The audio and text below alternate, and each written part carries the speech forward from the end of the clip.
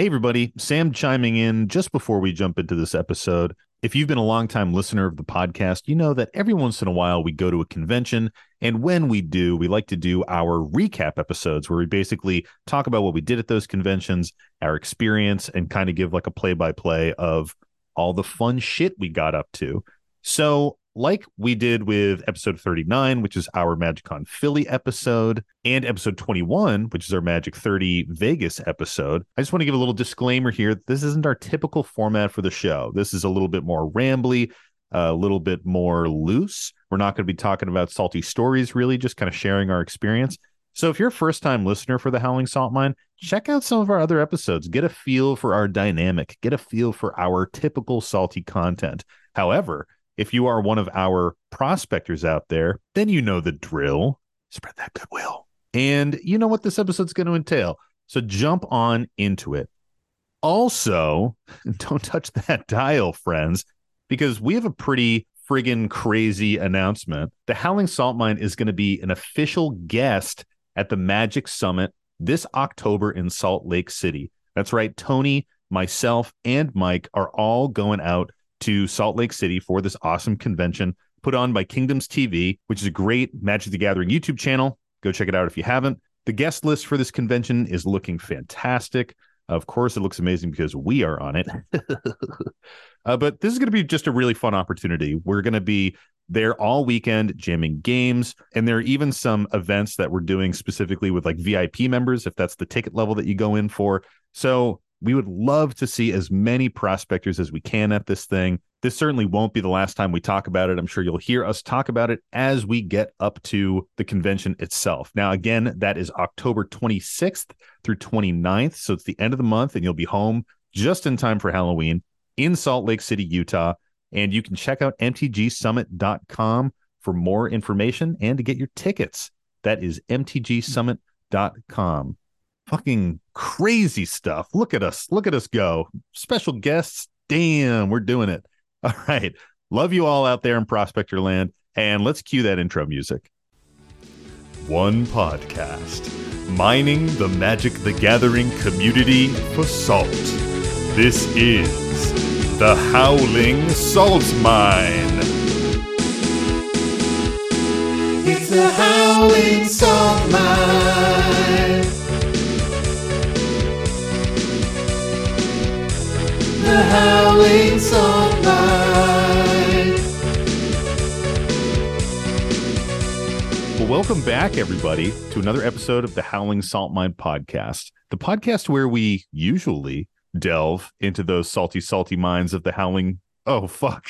The salty mines of the Howling Mines. Where we usually delve into those salty mines of the Magic the Gathering community, finding the saltiest stories, the saltiest posts. No. Oh, no. Nice. The double fumble, dude. What, were you at a wedding this weekend or something? Are you like super sleepy or anything like that? Yeah, dude. Holy shit. How could that possibly have happened? Right? Well, yeah, it's the Howling Salt Mine. We usually talk about salty stories, but today we're doing a recap of our recent adventure to the Commander Sealed Convention in Rochester, New York. As always, I'm your host, Sam, and I'm joined by my singular co-host this week, Mike. Hello, everybody. I'm glad you're using singular because I think you said single one time, and I always worry that gives people the wrong idea. I'm happily engaged. He's definitely single. Not single. He's ready to mingle, actually. No, I'm definitely not ready to mingle. Nothing could be farther from the truth. I don't like talking to anybody. Anyway, let's talk about this convention where we went and talked to a bunch of people. Yeah, talked to tons and tons of people. Yeah, so before we get into it, we did just come back from Tony's wedding like yesterday. Yes, we did. And that's also why he's not here. He wouldn't have been on this episode anyways because he wasn't at Commander Sealed. But Tony, happy nuptials, man. Congrats. Congratulations. Hope you're off mooning some honey out there. just finding really some offending bees. some bees. Yeah. Turning around. You get the idea. Yeah, it was a lovely ceremony. It really was. It was beautiful. We came away from it being like, that was one of the best weddings we've ever been to. Yeah, I was saying to Caroline pretty much the same thing, and we agreed that it was in our top three. Number one, of course, is My Own Wedding, which was a fucking banger. Mm, You weren't there. yeah, exactly. We didn't know each other then.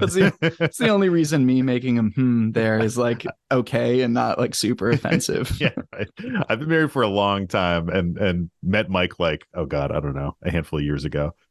But yeah, it was amazing. And I only say top three because I feel like there's another one in there that I'm forgetting about that is maybe up there too. But if I don't remember it, that's the second best wedding I've ever been to. Yeah, and you'll probably remember this one too. Yeah. Oh, hell yeah. Tony literally did not leave the dance floor. Yeah, it's amazing. I was talking to him about it the day after, and he said he left to use the bathroom one time and regretted it. Yeah. I also only left the dance floor once and fucking regretted it big time, man. Yeah. That's when everyone danced the hora. I really wanted to participate in that, and I was incredibly bummed. Mm-hmm. It was devastating. But it was fun, man. I mean, you know, just like one of our best friends getting married, the vows were amazing. I definitely cried during the ceremony. It's just beautiful shit. The love that Tony's got is very awesome. It's just cool to see your friends like do it, you know, fall in love. Yeah. They walked down the happiness. aisle to a song from Stardew Valley as well, which was great. like so uplifting. Yeah. It was just so mellow. I was like, why am I so relaxed? And you leaned over. Mike and I were groomsmen, so we were standing up there, and Mike like leaned over and he was like, it's the Stardew Valley song. I was like, oh shit. And then just the dancing, dude. Like, I mean, you already kind of alluded to it, but literally the dancing was off the hook. And I think my favorite weddings are the ones where the dance floor is just always packed and people are going crazy, and I'm like drenched with sweat, and everyone is out there. Yeah. Like one of our good friends, Steven, Tony is good friends with his parents as well, so they came and they were just like crushing it on the dance floor. It was so good. It was like, you know, that just brings so much when it's not just like the 20 or 30 or somethings out there. It's like everybody is out there. And dude, I'm like so banged up from the dancing. My like quads on both legs are like shot because I was just like getting low and like throwing ass to a bunch of songs. I had and my feet are fucking like mush, man. Like one of my toes was literally numb for like 24 hours, and I was like, I think I broke this. It didn't get broken. It is fine. And my wife didn't break her foot. I had a workout class today, and I was like saying like, oh, I really could have used, we were doing like some deep squats, and I was like, oh, I really could have used these like a week in advance to prep for the dance floor. It was great. Yeah, it was really, really good. Our flight home fucking sucked though, dude. It was brutal. We had like a late night flight for some reason. It was like the only one we could get back to Rhode Island, and it got delayed. And I think we took off out of Michigan at like 11:30, and I got home at like 2. Ooh, yeah, that's sucked. Brutal. The worst thing was actually just trying to keep ourselves occupied, like with no hotel to be the home base, and just completely exhausted from a night of drinking and dancing, and trying to like occupy ourselves in the state of Michigan and in the city of Detroit, which, you know, sorry Detroit, but you're on hard times. And it was like, what do we do? So we just ended up going to the airport like wicked early. I bet. Conversely, to give Tony a bit of grief here, Ann Arbor is way cuter than he's been giving it credit for. Hell yes. Yeah. Fucking Tony is full of shit, dude. Ann Arbor is gorgeous. It's so cute. Beautiful little downtown. It's like a bustling city. Tons of like cute residential areas. Like, I was just driving around. I was like, man, the real estate here is gorgeous. Like, this is great. Love Ann Arbor. Got a lot of love for it. I will stay on record as saying it's terrible so that we can try and push Tony to move back east. But yeah, true. The subtext is that it actually is pretty good. Also, one of the bridesmaids during her speech mentioned that Michigan loses power frequently, and Tony just looked down the table and like gave me a look. It is so funny. I was like, damn, like that's a thing. That's a real thing. Yeah, that's not only him saying that. Yeah, like it's a real founded issue in the state. Well, that was one trip. The other trip that we recently went on, it had markedly less Tony. Yeah. And about the same amount of sleep. Yeah, a similar amount of sleep though, definitely. And more exhaustion, I would say. Yeah. Well, we were less fueled by the energy of our good friend getting married and had to seek that fuel in like just jamming game after game after game of Yep. Commander And and delicious One Piece. dumplings. And dumplings. Yeah, true. This was literally the weekend before Tony's wedding, which is why Tony couldn't go. And he was very mad at us for doing this. Tony, we love you. We're sorry. Sorry about that. So Mike and I, on Friday morning, we jumped in the car and drove up to Rochester, New York for the Commander Sealed convention. This is the third year of Commander Sealed, as I understand it. It's basically this kind of like grassroots convention that formed in Rochester, New York by this local gaming store called Just Games. From what I've heard, the original year, it was an event that took place in the LGS and it was just like packed. They maybe had like 50 people or something. The next year, which was 2022, they had it at a local convention center or in like the general Rochester, New York area. And it grew a little bit more. And then this year is like massive. I heard it was like 6 to 10 times the size of the original convention or something like that. Like hundreds and hundreds of people were there. Huge. And everybody is doing this event. So we'll talk about like what the event actually is in a minute. But the first thing that I want to mention is that it's really like a charity event. Like it supports two awesome charities, a Trans Lifeline and Trevor Project. And basically when you buy your ticket for the main event, which is the Commander Sealed event, you get to pick one of those charities and like your money goes towards supporting that charity. And I think they ended up raising over $40,000 for these charities. Just awesome. It's fucking crazy, man. Like super, super cool. And again, just awesome causes and positive things that our community should be supporting anyways. So absolutely. The event itself is basically like a 1-day tournament. I think there actually might be like a little bit on a second day. On the second day, yeah, like the very finals. Yeah, final pods or something. But basically what happens is you get handed like a grip of like 15 booster packs, somewhere in the order of that. A big stack of them. Yeah, a fat stack of booster packs. You get set up in pods of 4 and you get 75 minutes and you just rip your packs. So you're just like ripping packs open and you need to build a 100 card commander deck that abides by all the normal rules. So it's got to be singleton. You know, it's not like other sealed formats where it's like, hey, I opened 6 of these things. I drafted 6 of these things. I'll run all 6. Nah, you got to do regular commander shit. Yep. And it's got to like follow color identity, literally everything you expect a commander deck to do. And then you trade within your pod of 4. So that first pod, you don't actually play with them, but that's your trading pod. So it kind of goes like everyone rips their packs. You do some rough sorting. You get your commanders out. Any potential legendary creature you're getting out, you're dropping it so people can see it. There are a couple sets from like the AFR, the Baldur's Gate set, the Commander Legends, I think it was. Like that original Commander Legends set with all the partners and whatnot. So you were guaranteed to get some commanders. And then it was really just like everybody pools resources. You're trading, trying to build the best deck you can. And then you just play games all day. You get set up in pods after that. Yeah. The only difference is that it's a 30 life format just to keep like rounds a little bit shorter. But and when it goes to time, there's this like Havoc festival thing that kicks in. But we can talk about that more. It's basically instead of going to rounds or turns or anything like that, they just made what plays like a version of initiative or something where like a dungeon effects trigger at the beginning of every upkeep going on from when time starts. Yeah, so we'll talk about that when we actually get to like our coverage of our wrap up of the actual event itself.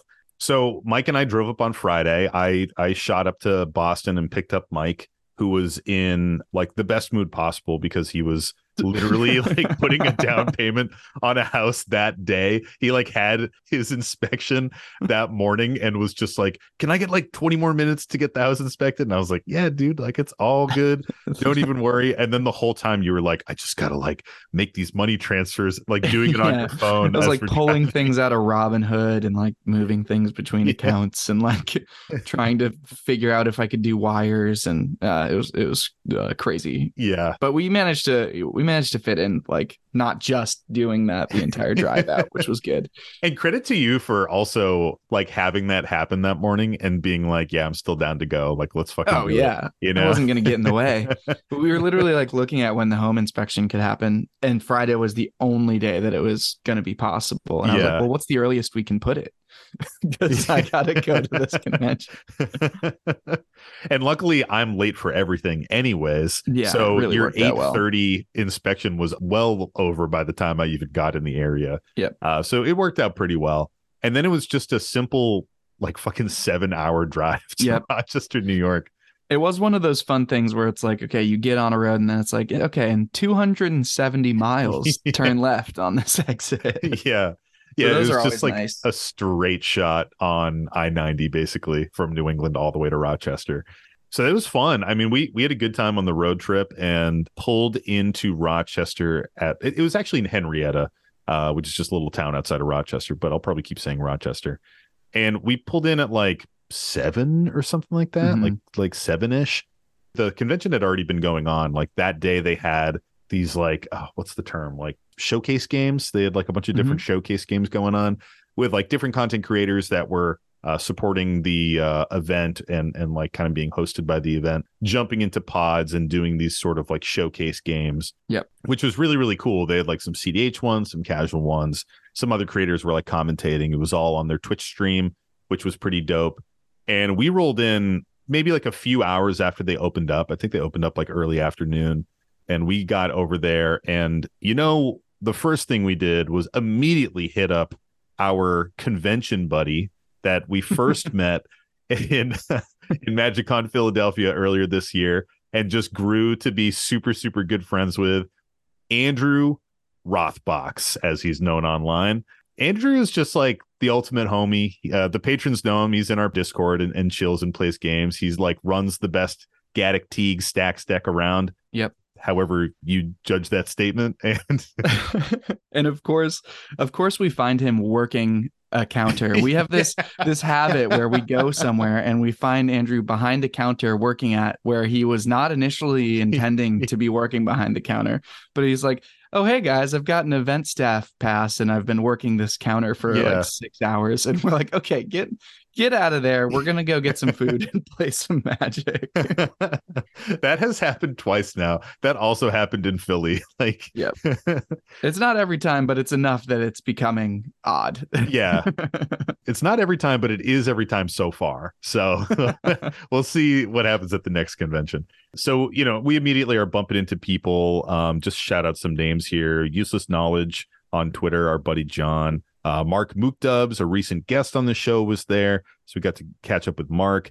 Alan Mental Misplay was, of course, there. My buddy from Rhode Island, you know, our friend Maeve was there. Kev was there. Just Kev's Will. We got to meet Tim Gold Sabretooth. So we were just like meeting a shit ton of people that first night. We got to meet Commander Mechanic, Andy Fleury, you know, a bunch of these people that we've like interacted with on Twitter and other like Magic creators in the space that we just haven't really had a chance to meet in person yet. So that was pretty cool. Like when we were in Philly, obviously that was like 7 months ago or something. What was that, February? Yeah. So, you know, we were like pretty small little fishies at the time. And, you know, we're like a medium small fish now. Yeah. We're like still a small fishy, but like now we swim a little faster. Yeah, but people recognize the fish. Yeah. So we're a small fish, but we're louder. We're much louder fish. So that was really cool. I mean, this is kind of like our first time with people being like, oh shit, like the Howling Salt Mine guys. And we were like, yeah, that's us. Cool. You know who we are. That's great. So we ended up like snagging some pizza with Andrew, bumped into a bunch of people, and then got back in. And we were like, yo, let's fucking hit our first game of the con. There's just like free tables, open play space. Yep. All over the place. Real quick, like that's something that this convention did really, really well, was just have tons of open tables and free space for people to play. You know, again, it's like a smaller grassroots convention, so it doesn't really have like the trappings of those larger conventions with like dedicated command zones and different things like that. Also, everyone's there just to like jam Commander for the most part. So the vibe was just very much like grab a table somewhere, slam down, play some games, and you're just going to chill and it's going to be awesome. Yep. Right. And it was set up for the capacity of what was going to be playing the main event, the main sealed event on, the Saturday. And not everyone really made it for Friday in advance or the Sunday afterwards. So there's, on those days there was a little extra space. And even on the day of the event, people kind of trickled out once they lost a game or two or a round or two. So it ended up having enough space as soon as everybody was really ready to kind of branch out. Yeah. It was really nice in that regard because we could just kind of go anywhere. Mm-hmm. So our first game was with our friend Maeve and Andrew, of course. And we were like, let's play a casual game. And I think outside of the main event, this is the only casual game I played in the entire weekend. Yeah, I think I may have played. No, yeah, I think that was the only one. I think I got signed up to play a different one, and then someone took my spot right before it started, yes. and I left to do something else. So yeah, you left to hang out with me. Yep. So let's talk about this game because we were like, yeah, like our first game. This is like a 2-hour game. Yeah. Granted, it did have an intermission. Yep. But basically, I was on my Gyruda deck, which I'd been itching to play, my $40 Gyruda. I can only play it in person because, I ain't making that many infinite tokens at home over webcam. It's a bit of a pain. Mike, you were playing, what were you on? It didn't matter. Yeah. It had like next to no relevance in the game. It really didn't. Yeah. Andrew was on like a flying themed deck, and Maeve only had 2 decks. And she was like, the only deck I have is high power. And we were like, it's fine. Don't even worry. And she had like a Nira, Nira the Wild Mage? Yep. A Nira the Wild Mage, sort of like chaos combo deck. Sort of win conless. Yeah, that had like a Displacer Kitten combo in it. That once it popped off, we just like glazed over and Maeve took like a 50-minute turn. Yeah, we just hung out and watched. We only like kind of watched her resolve spells too, because people would like come up and chat with us and we'd get distracted. And then she'd be like, okay, by the way, there's a warp world on the stack. So everybody shuffle your permanents in. Oh, yeah. Yeah. So like she gets this kitten combo. And she kind of hints at it. She's like, I do have a Displacer Kitten combo. This is how it works. And we were like, okay, cool. Yeah. Like it goes infinite. You get these infinite casts. To her credit, the Rule Zero conversation on it was super upfront. Yeah. Nobody was surprised when this came down. Nobody was like shocked or upset. But it was like, okay, we have nothing to do about it. So show us what you're going to do. And she culminated it. I love Maeve. She's so chaotic. Culminated it with like the perfect Maeve spell, the perfect Maeve move, which was just a warp world. So we all shuffle our permanents in, flip off the top and reveal whatever and put the permanents into play. I remember I had like a great board state going with Gyruda. I was like ramping into Gyruda. I started getting some clones. Mm-hmm. I had some cats out. I'm remembering. I was playing Bramaz. Yep.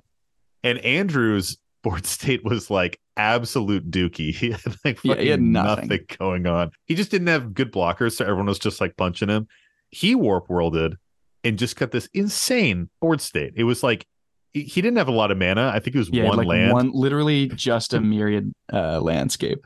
It was like 10 creatures, including a Platinum Angel. Yes. Then I warp world and I get 4 permanents. I get a Soul Talisman, which I was like, hey, fucking hard cast a Soul Talisman without suspend for the first time in my life. That was cool.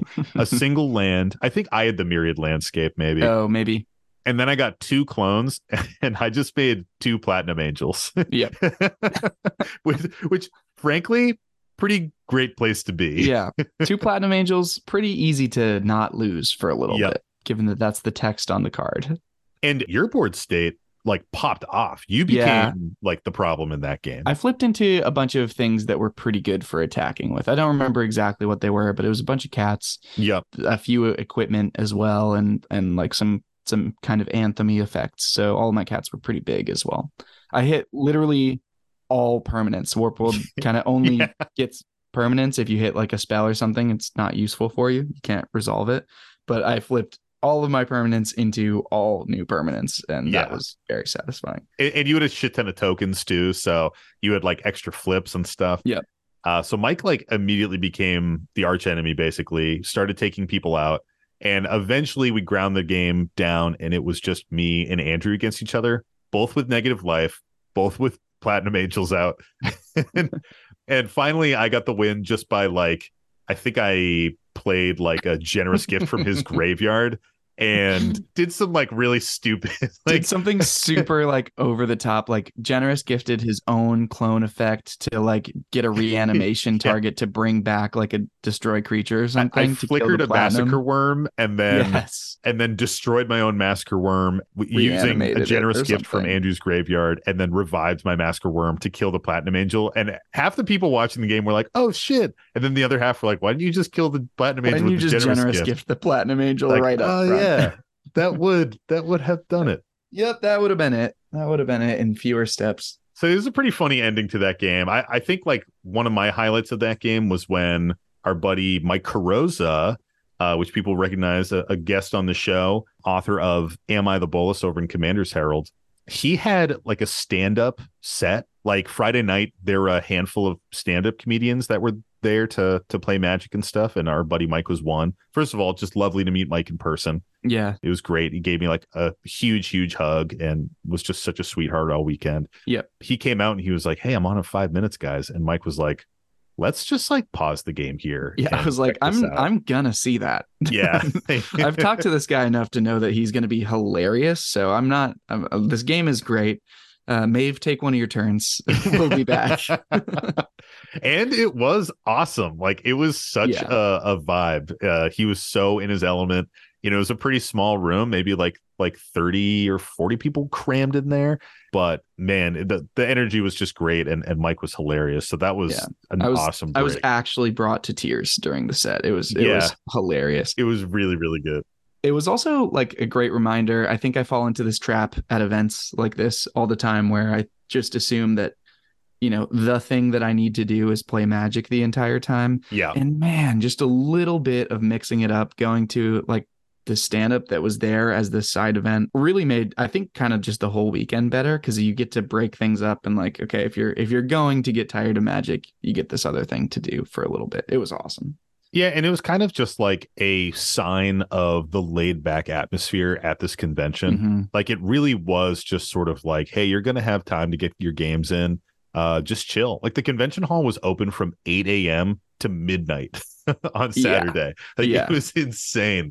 Yeah. And we were pretty much there all day. So like we got all our Magic in. So that night we finished off this game, and literally I think we finished it and had to pack our shit and immediately get out of there. Did we might have fit one CEDH game in? Did we? Maybe. I feel like it might have happened. I don't remember what it was or who we played it with or anything, but I feel like we might have fit one CEDH game.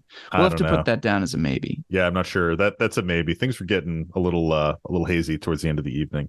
So we end up hitting up our hotel, and unfortunately, we did get separate beds. I know the tradition is that Mike and I sleep in the same bed whenever we go on a trip, but the tradition from one trip that we did. Yeah.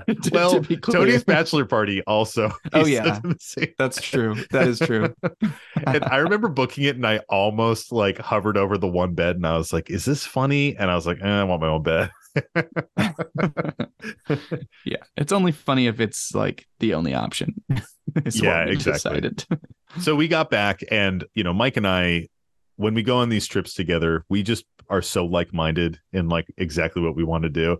So we're driving back, and we're like, we should probably get some snacks before we go to bed. Yeah. And then we're like, we should probably play a little One Piece before we go to bed. Just one game of One Piece. We're gonna be so tired tomorrow if we don't play a game of One Piece tonight. Yeah, it's really gonna ruin our chances at the sealed event if we don't play some One Piece right now. Also, like, we just don't get many opportunities to play One Piece together. So we both brought like a pre-con, and I brought a constructed deck that I had, and we just like jammed a couple games until like 2 a.m. on that Friday. Yeah. And that's important because we had to be at the event. Like the sealed event started the next day at 9 a.m. and we had to be like butts in seats. Right. It wasn't like, oh, show up at 9 a.m. It was like, if you're not there at 9 a.m. Yeah, you're not out. doing it. You're not playing.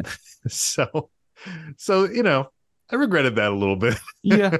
They were good games though. They were good games. We felt it. We got over there and we got into we made it. We got into Commander Sealed and we started playing it. And we were in different rooms. I was in the Trans Lifeline room, and you did Trevor Project. Yep. And I didn't know that this is what it was going to be when we were signing up for this, but they basically like split the convention into two halls, one for each charity. and the people supporting that charity, like within it, all battled against each other. So there was like one hall for the people supporting Trevor Project, one hall for the people supporting Trans Lifeline, and all the pods were generated from those people. Yeah. Sam, you touched on it a little bit, but the sealed pools were pretty interesting because they had a good mix of legends.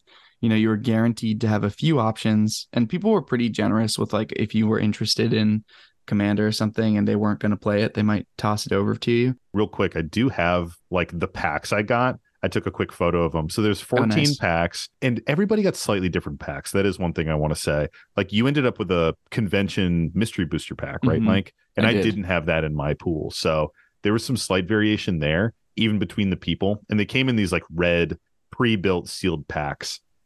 So I had 2 booster packs for Commander Legends Battle for Baldur's Gate. So lots of like backgrounds and shit. I had a Tales of Middle-earth pack, a Commander Masters, Dominaria Remastered, Commander Legends, Wilds of Eldraine, Strixhaven, Brothers War, Zendikar Rising, Kamigawa Neon Dynasty, Phyrexia All Will Be One, AFR, and Dominaria United. So pretty like solid pool. Mm-hmm. And with like the D&D stuff, there's almost even some like slightly cohesive themes within what we were pulling. Right. But it was limited enough in your selection that like you couldn't guarantee that you were going to have, say, some specific color combination or some specific theme that you wanted to do. So like my card pool was really nice for like Jund. I could really definitely put together a pretty decent kind of Jund sacrificey list. But then there were no Jund commanders in the entire pool. So I had to narrow down to like just black red instead. But the trading in the pod was awesome. Like pretty much everyone, once they picked their commander, was just like, does anyone need any of my cards of the other color? Oh yeah, people were so generous with the trades. It was sick. And I think part of it was kind of like, I know for me, I felt like all of the money that I had paid for the event was going to charity, and I was happy about that and didn't really expect any like value out of the cards that I was getting because of it. It was kind of like, well, it all went to a good place anyway. Like I can walk out of this with 0 value in cards and be very happy. So it was more really just about like, what can I do to make my deck better and to try and give other people tools to make their decks better too. Yeah, people were very freeing with the trades. So my pod was just dope. Like, and I think this was everybody's experience for the most part, just talking to people. Like you're saying, like people weren't really trying to like rip big expensive cards out of packs and drafting for rares. Yeah. Like drafting for your collection. Everybody was really, really generous. I don't remember everybody's name in my pod, but I do know that our friend Nix was in it. Spoopy Darling on Twitter, previous Twitter acquaintance, became like good homie over the course of this weekend. Yeah. I knew I really wanted to go for something 3-color just because like with the pool of cards, I felt like it was going to be a little bit easier to build something. And I ended up going with Zevlor Elturel Exile. People may know this character from playing Baldur's Gate 3. It's a 4/2 Tiefling Warrior, costs 1 and Grixis, so 4 mana total. It's got haste, and then has an activated ability. You pay 2, tap it. When you next cast an instant or sorcery spell that targets a single opponent or a single permanent an opponent controls this turn, for each other opponent, choose that player or a permanent they control, copy that spell, and the copy targets the chosen player or permanent. It's a very confusing way of saying pay 2, activate this guy, and all of your things that target one thing become a 3-for-1, and you copy it for the other players. So I built it all around like there's a little bit of hand hate with like discards, a little bit of control, lots of burn, and lots of creature destruction. And the people in my pod were just super, super generous with trades, as was I. I was giving away everything, but I ended up with some like pretty dope shit. I ripped an ancient brass dragon out of a pack and was sort of like, okay, I got to go this direction. I ended up trading for a deflecting SWAT, which was pretty dope. I got a spell seeker, Aminatu's Augury, Elminster Simulacrum, and then Training Center and Blackcleave Cliffs, which was some nice mana for the deck. Everything else is just kind of like random, draft chaff, like commons and uncommons, but it ended up making for a pretty fun deck. There was one guy in my trading pod who just kept changing his deck, and I hope that they are listening right now because it was just so funny. It was like stressing all of us out that they kept changing commanders. And at one point, like we just looked at all of our pools and we were like, none of us drafted white. Nyx went with the Teamer Adventure commander, like the newly printed one, the giant. The fella next to me went with some kind of Golgari build. I forget the commander. So none of us had drafted white. So we just took all of our white cards and just threw them at him and was like, take any rares, keep any rares. And he was so polite. He was like, what about this card? Could I trade you for this card? And I would just be like, take it. And like, and they like said, you got 20 minutes left, which is when a lot of people are just sleeving because it takes so long to do that. Or like figuring out mana curve or like grabbing lands, like stuff like that. Just getting to the end. Land. Yep. And at 20 minutes left, he was like, I think I'm going to switch to Boros. And we were like, you are stressing me out. Like, it was all really, really fun. And we were just cracking up. And he did manage to build a deck, but we were like, holy shit. What did you end up doing, Mike? So I ended up just getting really excited about the playtest card that I pulled from my convention mystery booster pack. Oh, yeah. And it ended up skewing me towards choosing Croxa as my commander as well, which fun commander in its own right. So yeah, this playtest card that I got was Yawgmoth's Testament. It's 2 and a black for a sorcery. Until end of turn, you may play face-up cards you own from exile. And then if a card would be put into your graveyard or exile from anywhere this turn, put it on the bottom of your library instead. So Croxa, weird. It's so weird.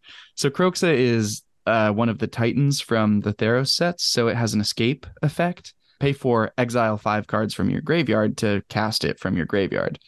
So my whole deck idea basically was...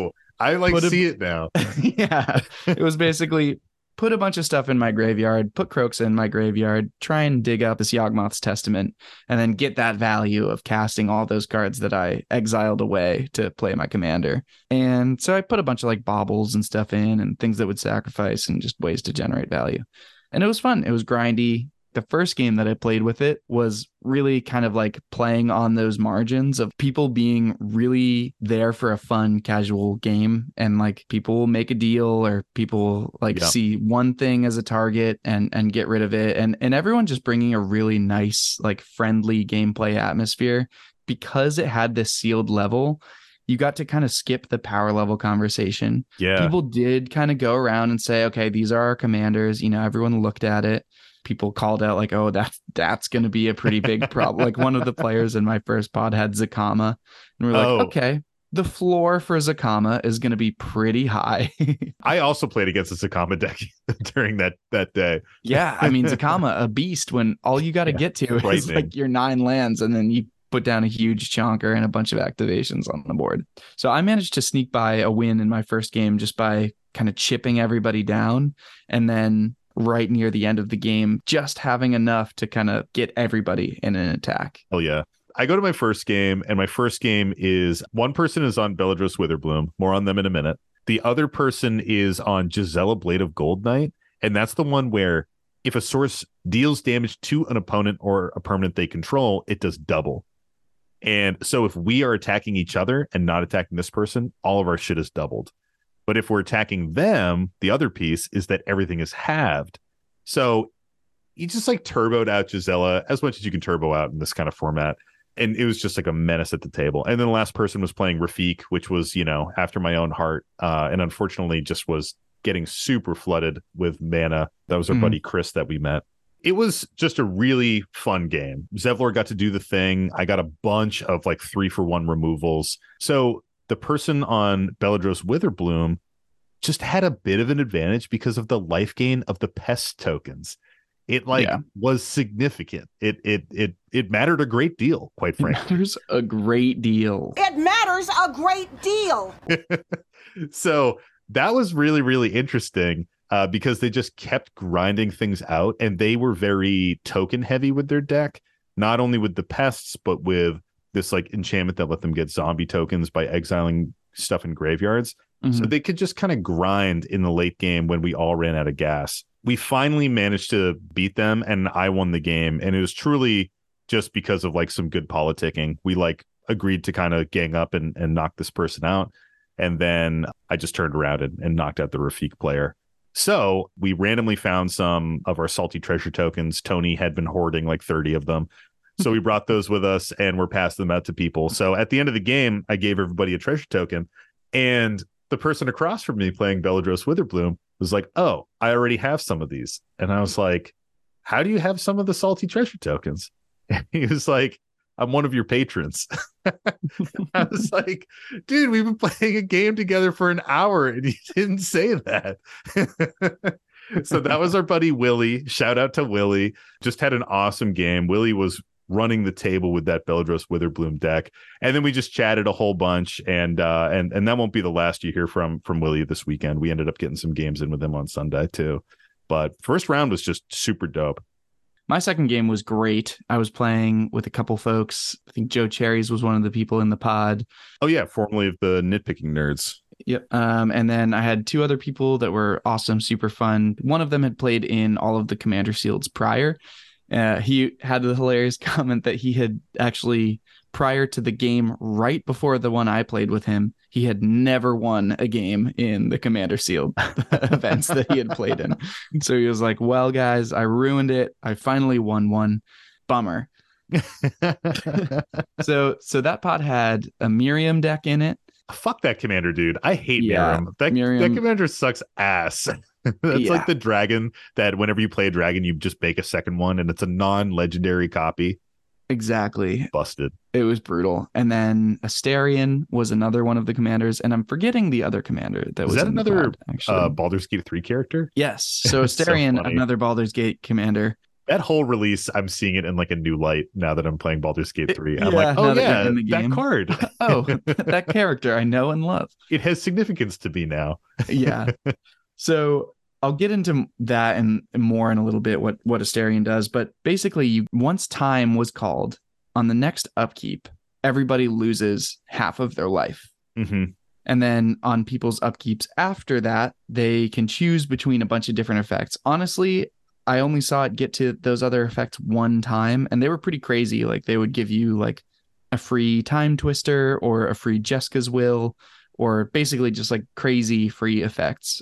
Yeah, they're basically like representing, powerful effects in Magic, and you can kind of cast it for free On your upkeep. And so the whole idea was if people continued to get these super powerful effects, eventually someone would be able to close the game out, and the organizers wouldn't need to do some kind of official like turn limits or ending things based on time. They could let things play out a little bit in a slightly more natural way and have them decided a little bit more by like kind of the skill, still leaving room for skill expression at that point, which conceptually I loved. My second game was definitely the apex of my salt for the event. I walked away and like mumbled about it to Sam. I'd like repeatedly mumble things to Sam in like a kind of grumpy, frustrated mood, because it was a super good game and it was super grindy, really interesting. Miriam, went off crazy with a bunch of free value early in the game.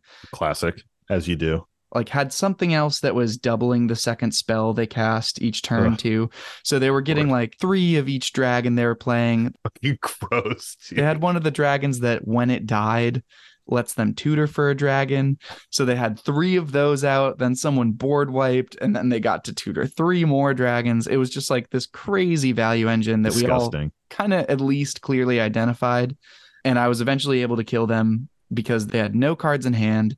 And I was able to attack with a Kroxa. I think something interesting happened where we were able to kill them on kind of the fringes of things. We managed to knock the other player out, and then it was down to just me and the Asterion player.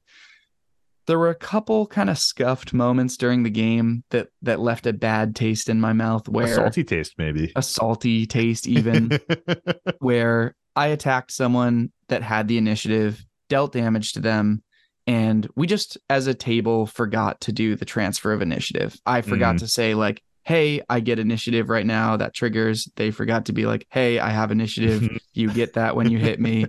Like, we all forgot about it. And then we would get to their upkeep and they'd be like, okay, I trigger initiative. And we'd be like, wait a second, you got hit. So then we had to figure out like, okay, do we trigger the initiative for them now? Do we say we missed it and give them initiative anyway? So there were these kind of like just scuffed misplays. A little sloppy. Just kind of sloppy stuff, which was frustrating because I like to think I'm trying to play better than that and trying to keep track of things. But it's tough. We hadn't seen the cards and things like that. Yeah. So we get to time, and it's just me and the Astarion player. And on the Astarion player's upkeep, the Havoc Festival triggers, so we both lose half of our life. And Astarion has the text, like the Astarion's ability is at the beginning of your end step, you can choose either you gain life equal to the life that you gained throughout the turn, or your opponent loses life equal to the life they lost during the turn. So basically, we went to their upkeep. I lose half of my life, and then they just pass turn, and I lose the other half of my life. And the game ends right then on the spot with like nothing that I could do about it.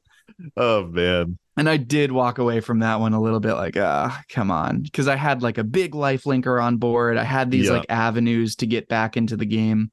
But it definitely just, kind of the mechanics of the event meant that there was truly no way out for me in that situation. So yeah, Astarion's like the perfect commander to go to time with. Yes. Yeah.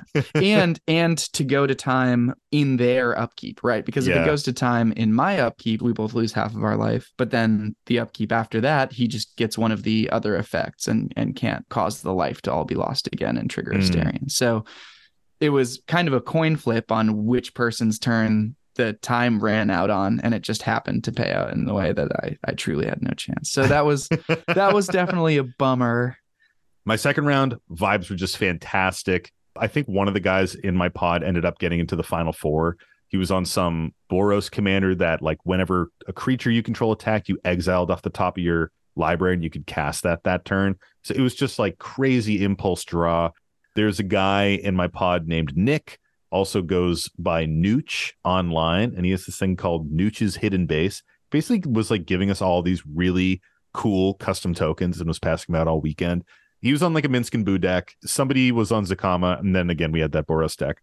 So we're kind of like in a grind. I, at one point, was able to cast Elminster Simulacrum, make a copy of like the coolest shit that everybody had. I remember we had like multiple glunches going that game, which was really fun. Love glunch. It was awesome. Like the Zakama player got an early glunch and just played group hug as much as possible because they were like, I know when I cast Zakama, it's going to be a problem. So I need to like foster goodwill. So the game is just like running long, and on my turn, they call time. So I'm like kind of in the same situation as you, except for 4 players. So I'm last in rotation after we all go to half-life.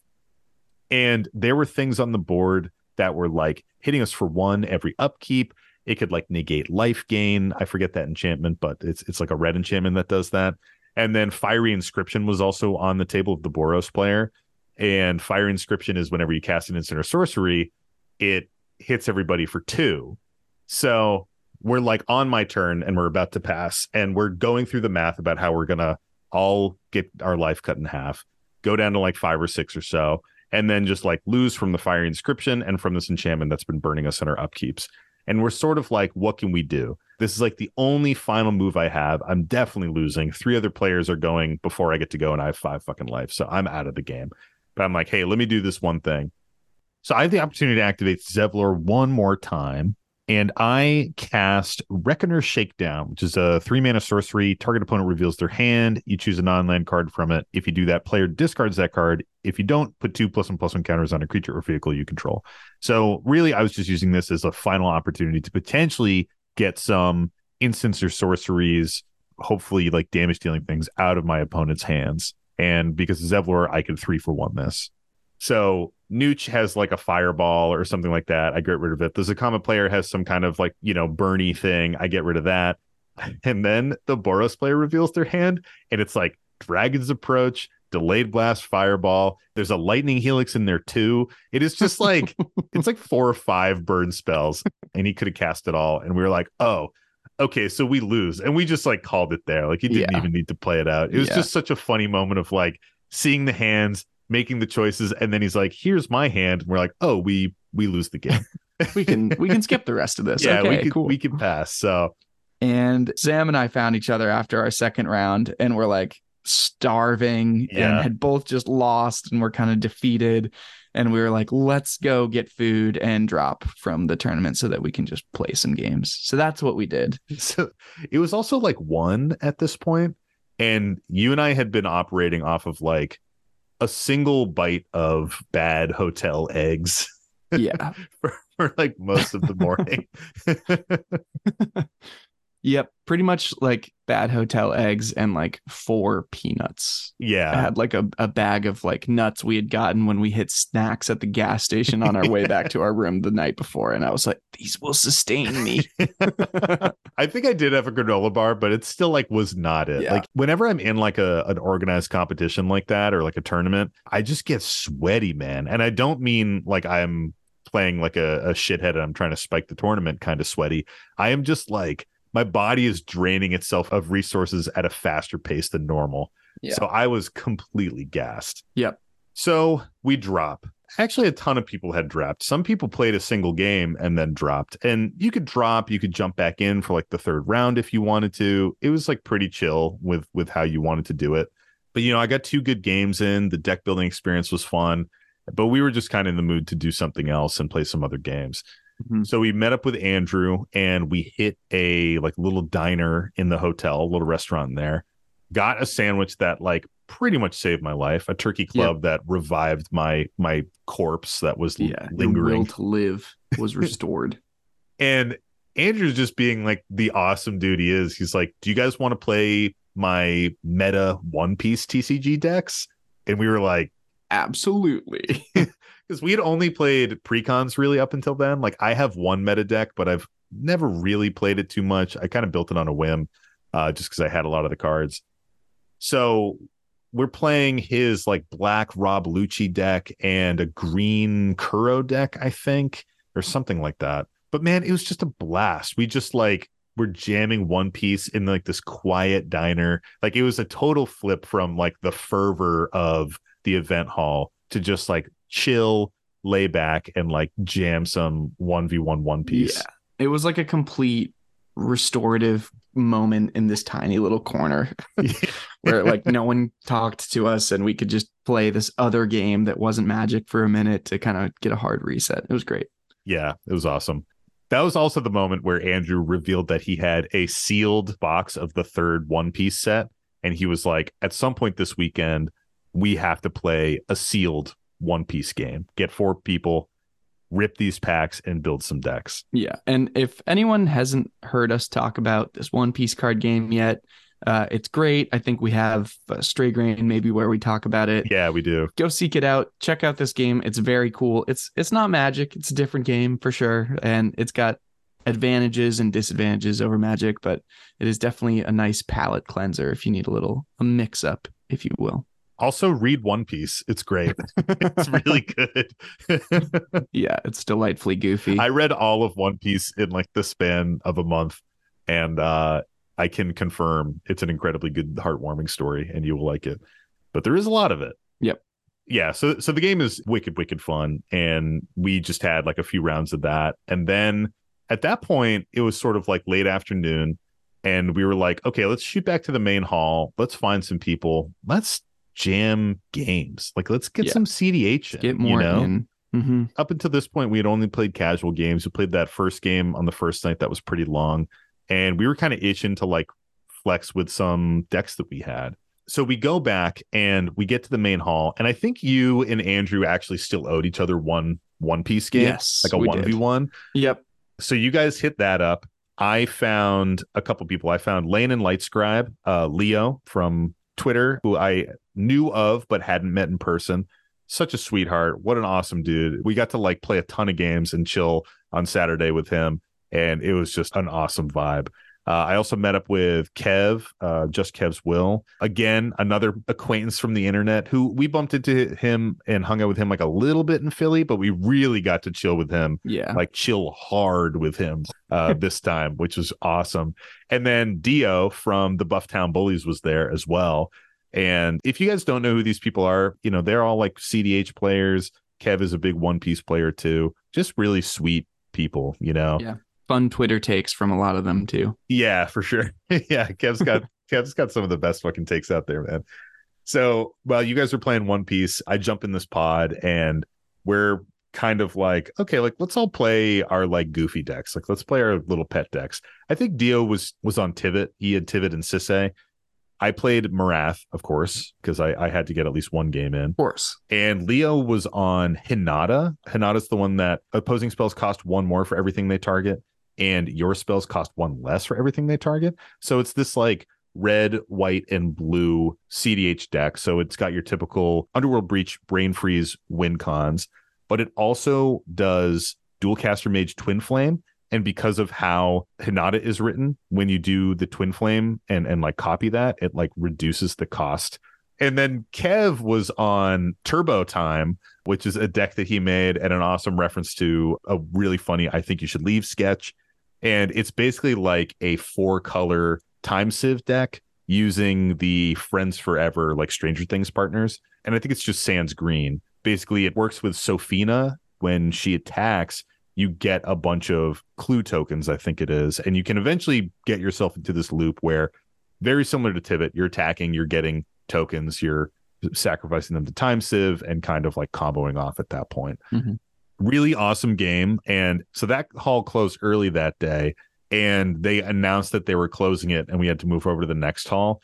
And as if on command, I passed the turn to Leo, and Leo is just like, cool, Dualcaster Mage Twin Flame. And we're like, yep, that's the game. Like just like immediately hit it. None of us had any interaction. I think he had Ragavand a Grand Abolisher off the top of my deck turn 2 and just had it like the entire game. And I was like, this is just a ticking time bomb. Yeah, so then we moved over to the main hall and we each sat down for some more games. I got a game in with Mook Dubs and Useless Knowledge and Rothbox. Hell yeah. The 4 of us played a game. I lent Rothbox or Andrew, I don't know what the preferred name is. I lent Andrew my very poorly constructed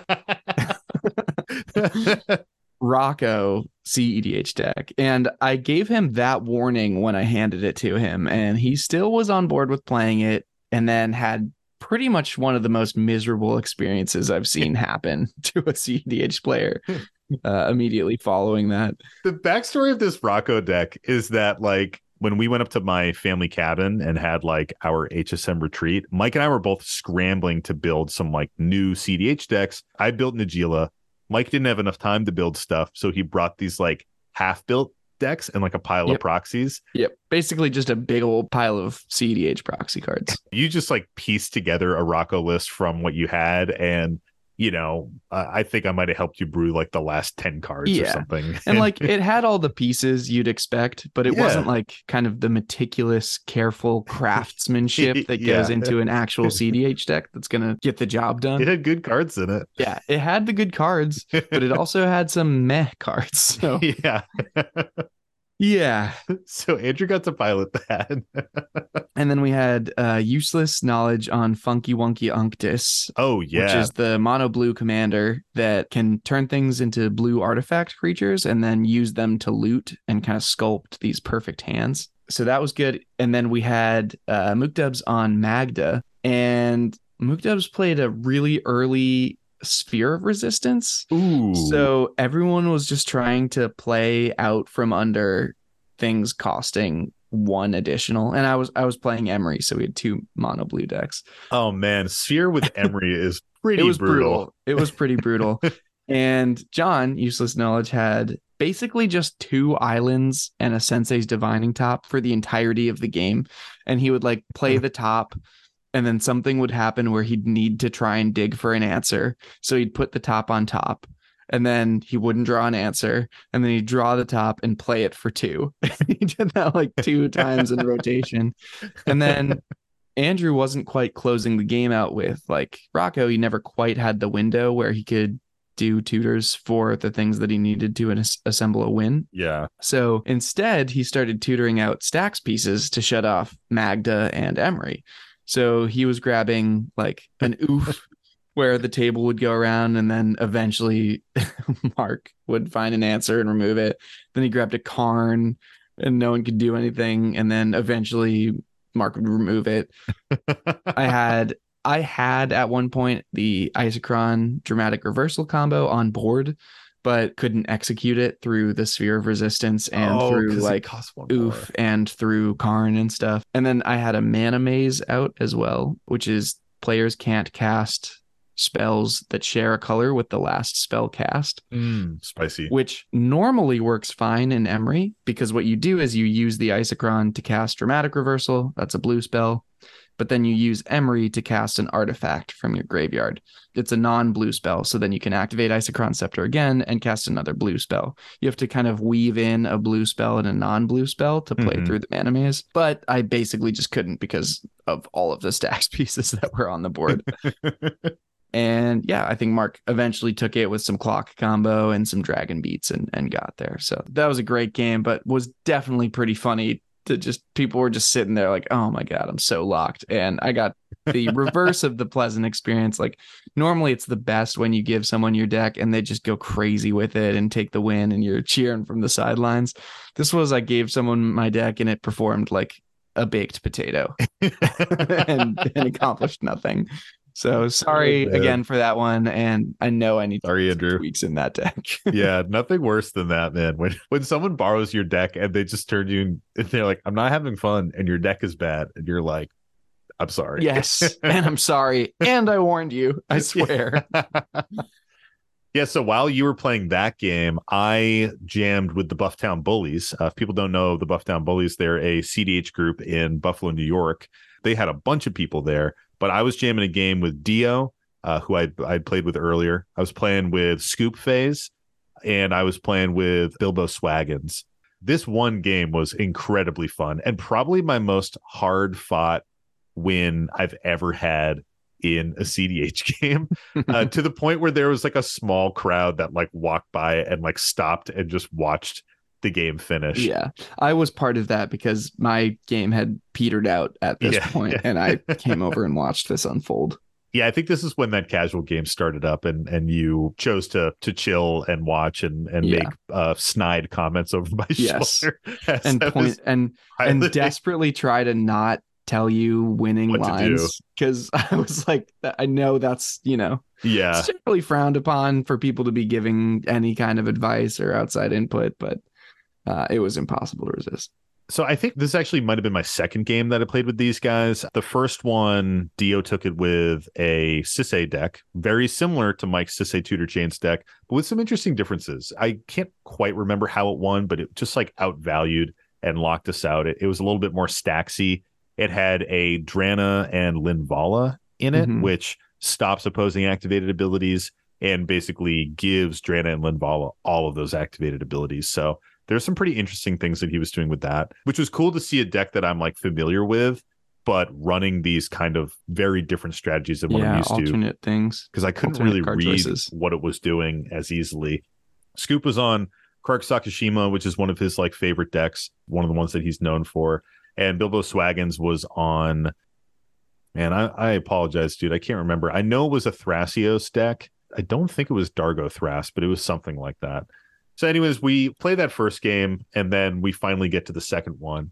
In the second game, I managed to land a Thrasios and a Seedborn Muse. So I am just starting to like outvalue the table. So things were like pretty good in that game, and Scoop was kind of on the outs. Just didn't really have the interaction, didn't really have like much stuff going on. It was also very interesting to be sitting in a pod of close friends who played against each other all the fucking time, because they were like reading each other's decks and they'd be like, we got to stop that. We got to stop that right now. Like a Krark would come down and they'd be like, that cannot last. So it was very interesting to get a little insight into like the dynamic that the bullies have. At some point, I have Thrasios and Seedborn. Bilbo Swaggins has Thrasios and Seedborn. So we're like hyped that we both are doing Seedborn things. So this is when Mike is like over my shoulder watching. And this is kind of like the intense moment of this game that I wanted to get to. So at some point I get enough value with Thrasios. I have a big enough grip of cards in my hand, and I'm basically ready to go for the win. I have Emil and I have a Dockside. I get those into play, and I start to do my infinite mana combo. At this point, Dio reacts with Sisay and puts a Sisay activation trigger on the stack. I try to do some stuff in response, and he responds again. Like he has a Derevi out, he has an Emil, and he has a Bloom Tender. I think it might have been a Feybarrow Elder or something like that. So he is about to have the mana to go infinite on this, and he has a Derevi trigger on the stack, but it won't be enough mana to activate Sisay again. But basically, I'm trying to interrupt that Emil Derevi loop. At some point, he also cracks a Ranger Captain of Eos, so I can't really cast anything. So my only recourse in this moment is to try to combo off and get as much value as I can. So I have Kinnan on board, I have Thrasios on board, and I have this Dockside Emil combo going that I'm just kind of playing on top of what Dio is doing right now. So I start dumping my mana into Kinnan because that's my best way to build a board state. Again, I can't cast non-creatures. We're kind of in a weird state. I just want to get out everything I can. And Dio has his win attempt on the stack at this point. So I need something to disrupt. So I start flipping through my deck, flipping through with Kinnan. I Kinnaned out 70% of the creatures from my deck. All the non-humans. Yeah. I just kept going through the entire deck and dumping stuff out. So my board state is just a pile. You can check out our Instagram. I posted a picture of it on there. It is literally just a pile of creatures that I have out. Yeah. And finally, I hit Gilded Drake. So at this point, I didn't even know if I had a way out of basically breaking free of Dio's win attempt in my deck. And when Gilded Drake flipped, it kind of put a light bulb in my head. And I was like, oh, shit, I can take the Emil from Dio and stop his combo. So I take his Emil, and because of the Ranger Captain, I basically just have to pass my turn. I can't do a Finale of Devastation and try to win right now. And I can't do my Eternal Witness Lightning Bolt combo either because I can't cast non-creature spells. So we get to Dio's turn again. So we're in Dio's upkeep. So at this point, I decide to fight for my win. I cast a Crop Rotation that I had in my hand, and I get an Emergence Zone, and I crack the Emergence Zone. So now I can cast things as if they had flash. And at this point, again, I have infinite treasures, or near infinite, plenty of treasures, as we like to say now. Sufficient treasures. I had plenty of them, and I'm trying to go for my win. So I cast a Court of Calling. And what I'm trying to find here is I am trying to find Eternal Witness because I have a Lightning Bolt and I have an Emil and I have infinite treasures. So if I can get Eternal Witness, which is a human, so I can't get it out of my deck with Kinnan, if I can get Ewit to the battlefield, then I can bounce Ewit with Emil, recasting Lightning Bolt, and burn the table down. So I cast Court of Calling. Krark hits me with some counter magic. I try to Swan Song it. It doesn't work. Whatever. I'm like, fine. How about a Wargate? Because again, I'm under the E zone. So I can cast Wargate, which is another tutor. And he counters on top of that again. I do a miscast. Whatever. I still can't stop him. I do an Eldritch Evolution on top of the stack. I'm kind of ignoring the counter magic because I have such a grip of cards. And I'm just putting more win attempts over it. I'm like, fine, whatever. My Wargate doesn't go off. How about this one? I do an Eldritch Evo. Then finally, I do a Finale of Devastation, and that is the one that lets me go off. And this is all on the stack. So the stack is 10, 20 cards deep with Krark triggers. And I would just respond with all the Krark triggers on the stack so they couldn't resolve and just continue to go. Yep. My one salty moment of really the weekend and this win not only is how poorly I just described it, because it was really cool, but is also at some point Scoop puts a Deflecting Swat on the stack to counter some of my counter magic, and I'm like, cool. With the Swat on the stack, I put another Tutor Attempt on top, and then 2 spells later is okay, now I cast the Deflecting Swat. I'm like, what? You already cast the Deflecting Swat. And he's like, yeah, well, I put it down, but then I said, like, I actually want to take that back and let some things resolve first. And I was like, no, you didn't. Like, I was doing stuff in response to it. And there's kind of this like look that Dio and Bilbo Swaggin shared that was a little like, oh, Scoop, like kind of this like, maybe that's happened to them in the past or something. No shade to Scoop. We were very sloppy. Literally throughout this entire stack, I had a fucking Wandering Archaic on the battlefield that I just wasn't activating. So I could have pretty much countered everything perfectly with the Wandering Archaic, but it was buried under a pile of the cards that I was playing. So there were a lot of mistakes made. I did ultimately get the win. It was just like an insane game. And good luck editing that explanation, Sam. Yeah, good luck. And then after that, we teamed up. We played a few more CEDH games. We played some with Nyx, which was awesome. We played some with Mark, Mukdubs, MTG. Yeah, and we played a couple with Leo as well. Yes. We basically just like tucked into the corner of the hall, ordered some dumplings from this amazing dumpling place everyone was eating from all weekend, and just jammed games all night. I think the highlight of that was there was this game. We basically played 2 games with Mark, Mukdubs. The first one, he was on Rogsai and just like, unfortunately, just kept the bad hand, was pretty much out of the game. The whole No. That's generous of you, Sam, but that's not what happened. What happened was Sam played a turn 1 Mystic Remora, and the other people at the pod were like, don't feed the fish. And Mark had kept a hand that was 100% reliant on essentially being able to feed the fish. Yeah. Sometimes you have to feed the fish. And he was super nice, super respectful, and he didn't. We might have pressured him into doing that instead of like letting him play how he needed to play. But yeah, so he was kind of shut out. Yeah, he got shut out of that game. So we shuffled up and played another one, and Mark grabbed Slicer. So this was a really funny game because Mark gets a turn 1 Slicer, as you do. It's a Slicer deck. I think he also went first in rotation. Yep. Like it's just what happens. Yep. Oh, I'm playing your Sisay deck at this point. Yep. I borrowed Mike's Sisay deck for a couple games, and it did really, really well. I had one of like the dopest, not to tangent on top of a tangent, but I had one of the dopest openers in that. It was the most painful thing to watch someone else get this hand. It was so sad.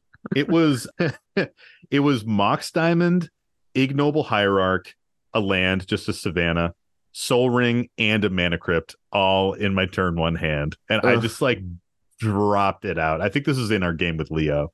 And Leo had an equally stanky hand. He was on a Malcolm Timna like Doomsday deck, and it just like it was just ridiculous. Yeah. So, anyways, I'm playing Sisay, and Nyx is on Najeela. So Mark gets Slicer out. Slicer starts doing Slicer things. It makes it around the table. We're kind of spreading the damage out between the 3 of us, as you do when you go against the Slicer deck. And it gets back to Mark, and Mark gives it some kind of enchantment buff that like increases its power and gives it menace. Yeah, and gives it menace, so it's even harder to block.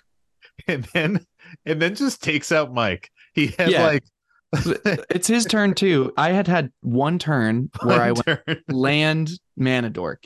I was like, land Mana Dork, attack with the Slicer, basically. Yeah, land Mana Dork, attack with Slicer. So I have 1 Mana Dork on board, and I've got a 6/5 double strike menace coming at me to kill me for lethal commander damage. So I was killed before my second turn. I was exactly at 9 commander damage. Yeah. So the 12 additional commander damage perfectly killed me with the 21 that it needed. It was exact. Yeah, I was dead before my turn 2. I had never seen a Slicer kill that clean. It was like turn 1 to turn 2, that person's out of the game. Yeah. But very quickly the tables turned because Slicer went over to Nyx, and Nyx had a board state where they had Slicer, they had Najeela, and a single warrior token, or they were about to generate a single warrior token with Najeela.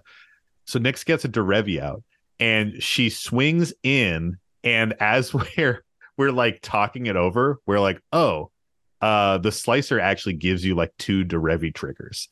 And it was basically enough. Nyx had up 1 land, and the Slicer triggers were enough to give her the untaps to activate Najila and just completely pop off right there in that moment. Yeah.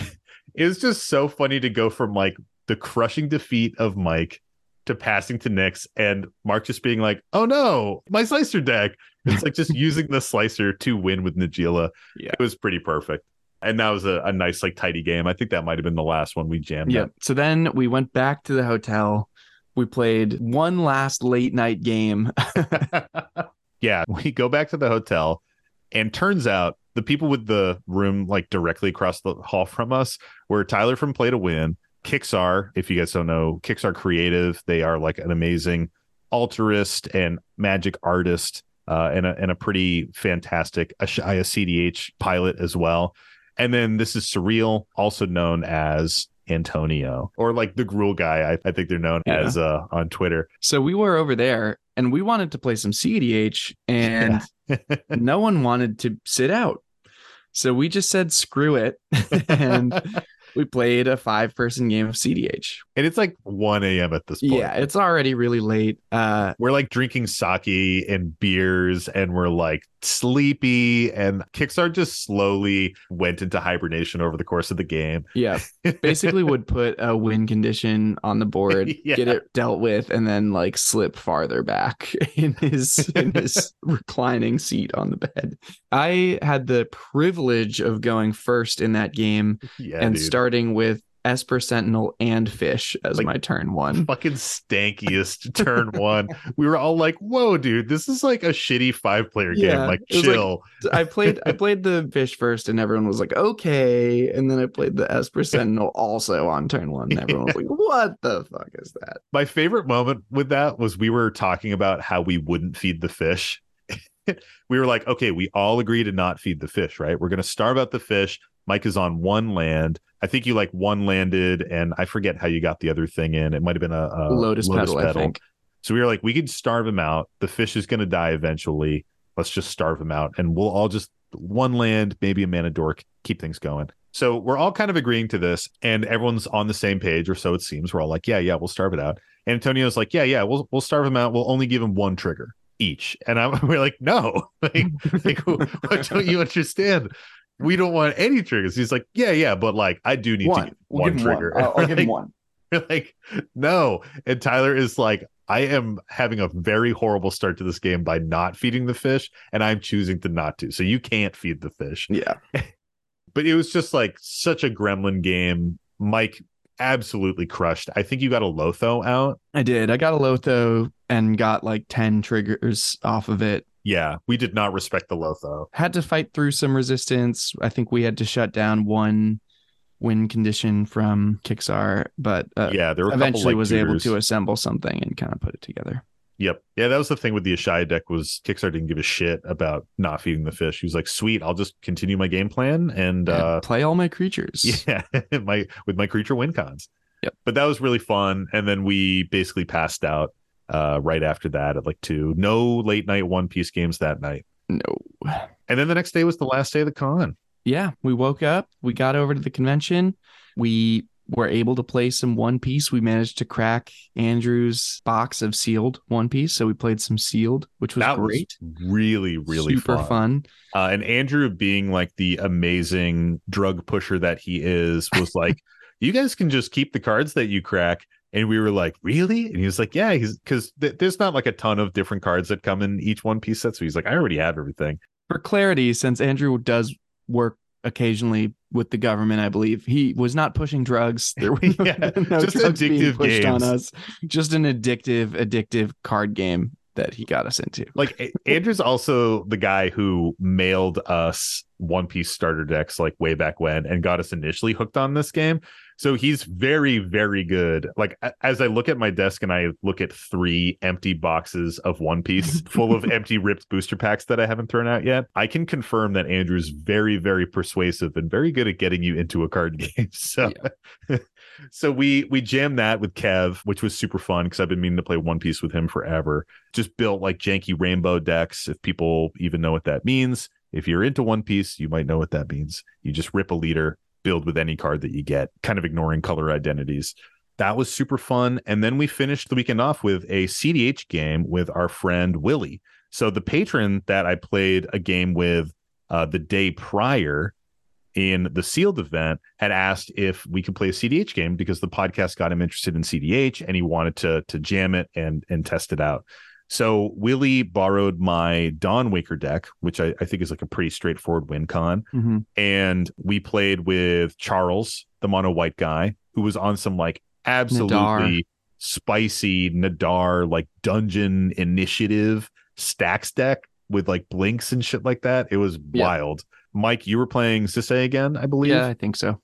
And I borrowed Nyx's Najila deck because she was chilling and hanging out too. So it was a really, really fun game. And Charles did end up taking the dub, but Willie had this pretty awesome moment of absolutely nuking my win con. I was like, I had the mana, I had the margin to go for it. Like interaction was low. I think someone just tried to pop off. I think you just tried to pop off and we stopped you. Yeah, I had just tried to win. I like got an op agent out. I got a Derevi out and I just couldn't pay for like a Rhystic Study trigger or an Esper Sentinel trigger or something. Mm-hmm. And I had one Pact of Negation to protect my win con, had used it against Willie. And then Willie just drops the deflecting swat. Ripped off the top by my own unpaid trigger.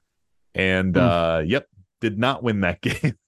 Yeah, that was a cool one because I think, we mentioned Willie hadn't really played much CDH before. That may have been truly his first CDH game, but was clearly a very experienced player, had a great understanding of sequencing and interaction and timing and the stack, like everything about that.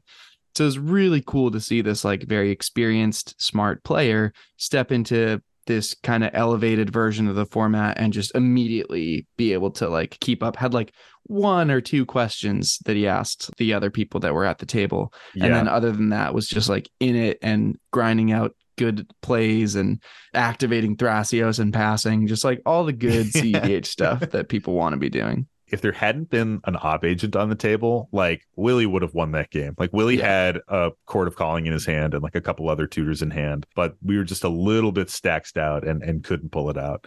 But it was a super fun game. And that's pretty much where we wrapped it up, man. Yeah.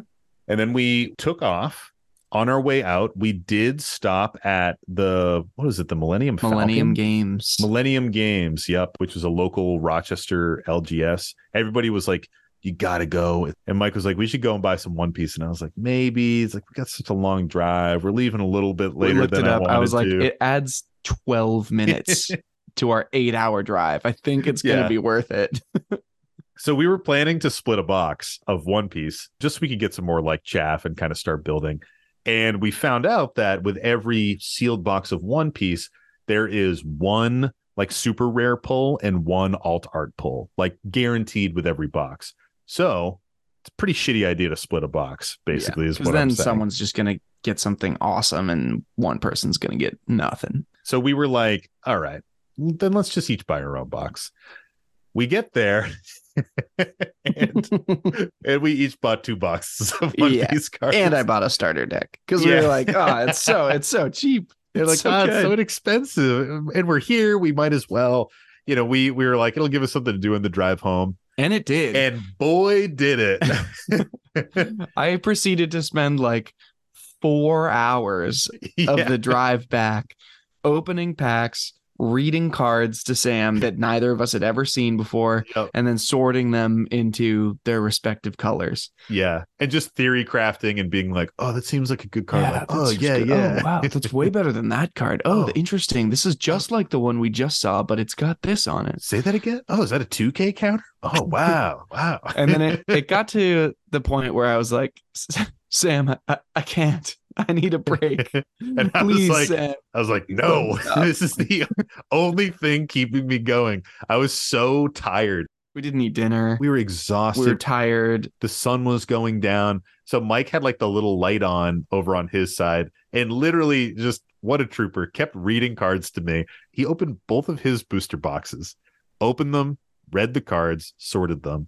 And then I said, and now you have to do mine.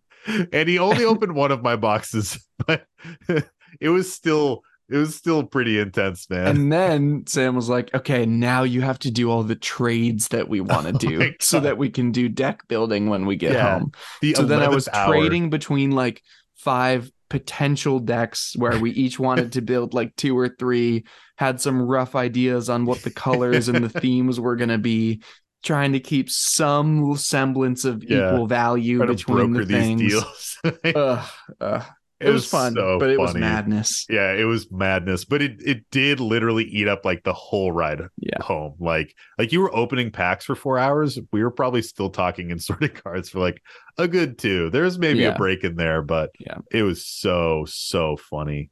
So that was our overall experience with Commander Sealed. I know I had an awesome time. I want to go back next year. Hell yeah. It was just great playing with people. It was great playing an interesting format. And yeah, I thought it was awesome.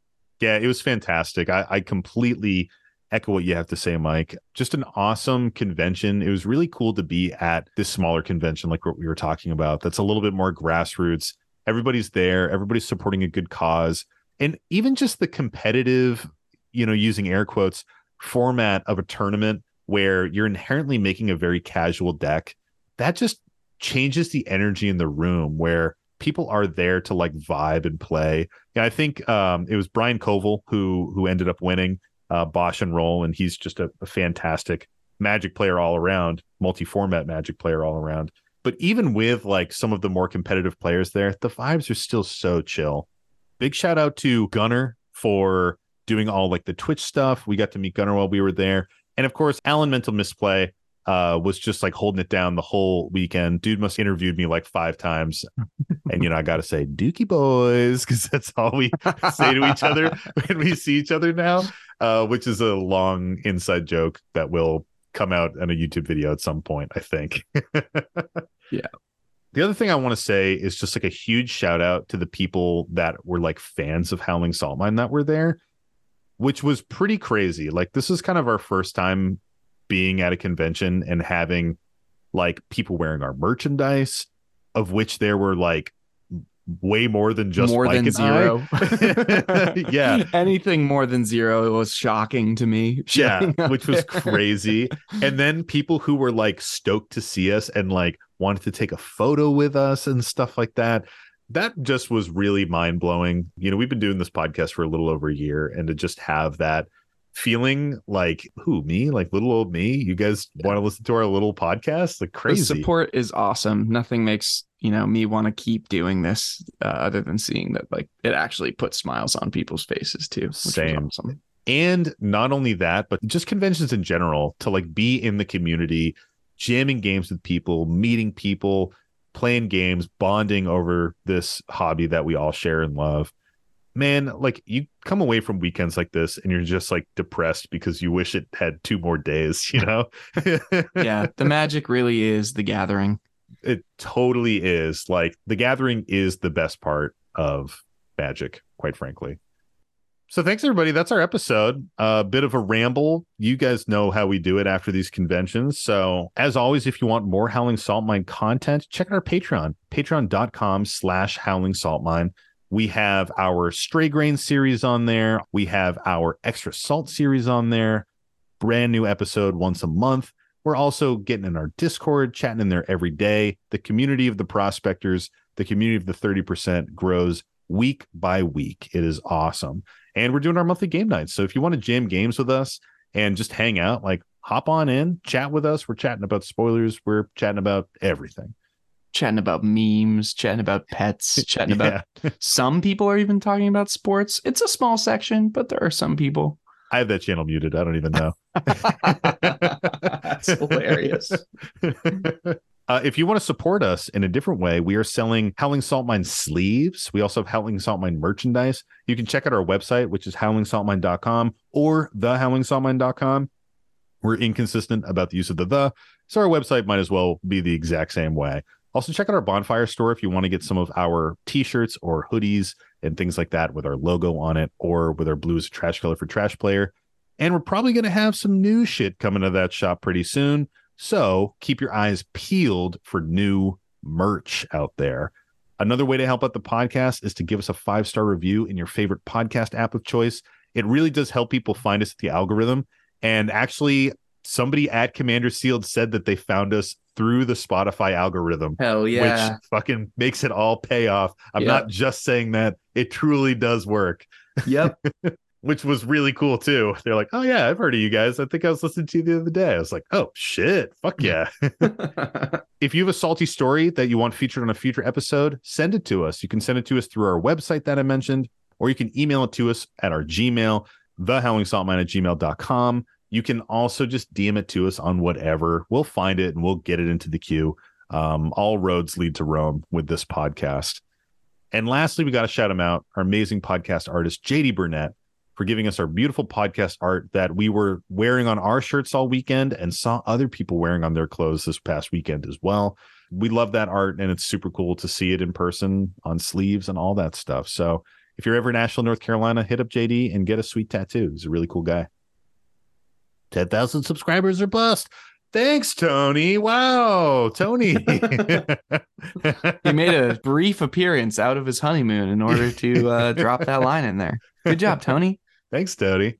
Thanks, everybody. And stay salty. As always, stay salty, and don't forget to draw an additional card during your draw step. It's the Howling Salt Line.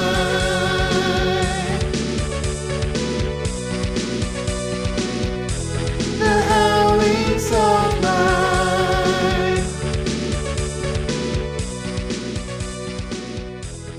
I am pretty sure I played against that person in my second game.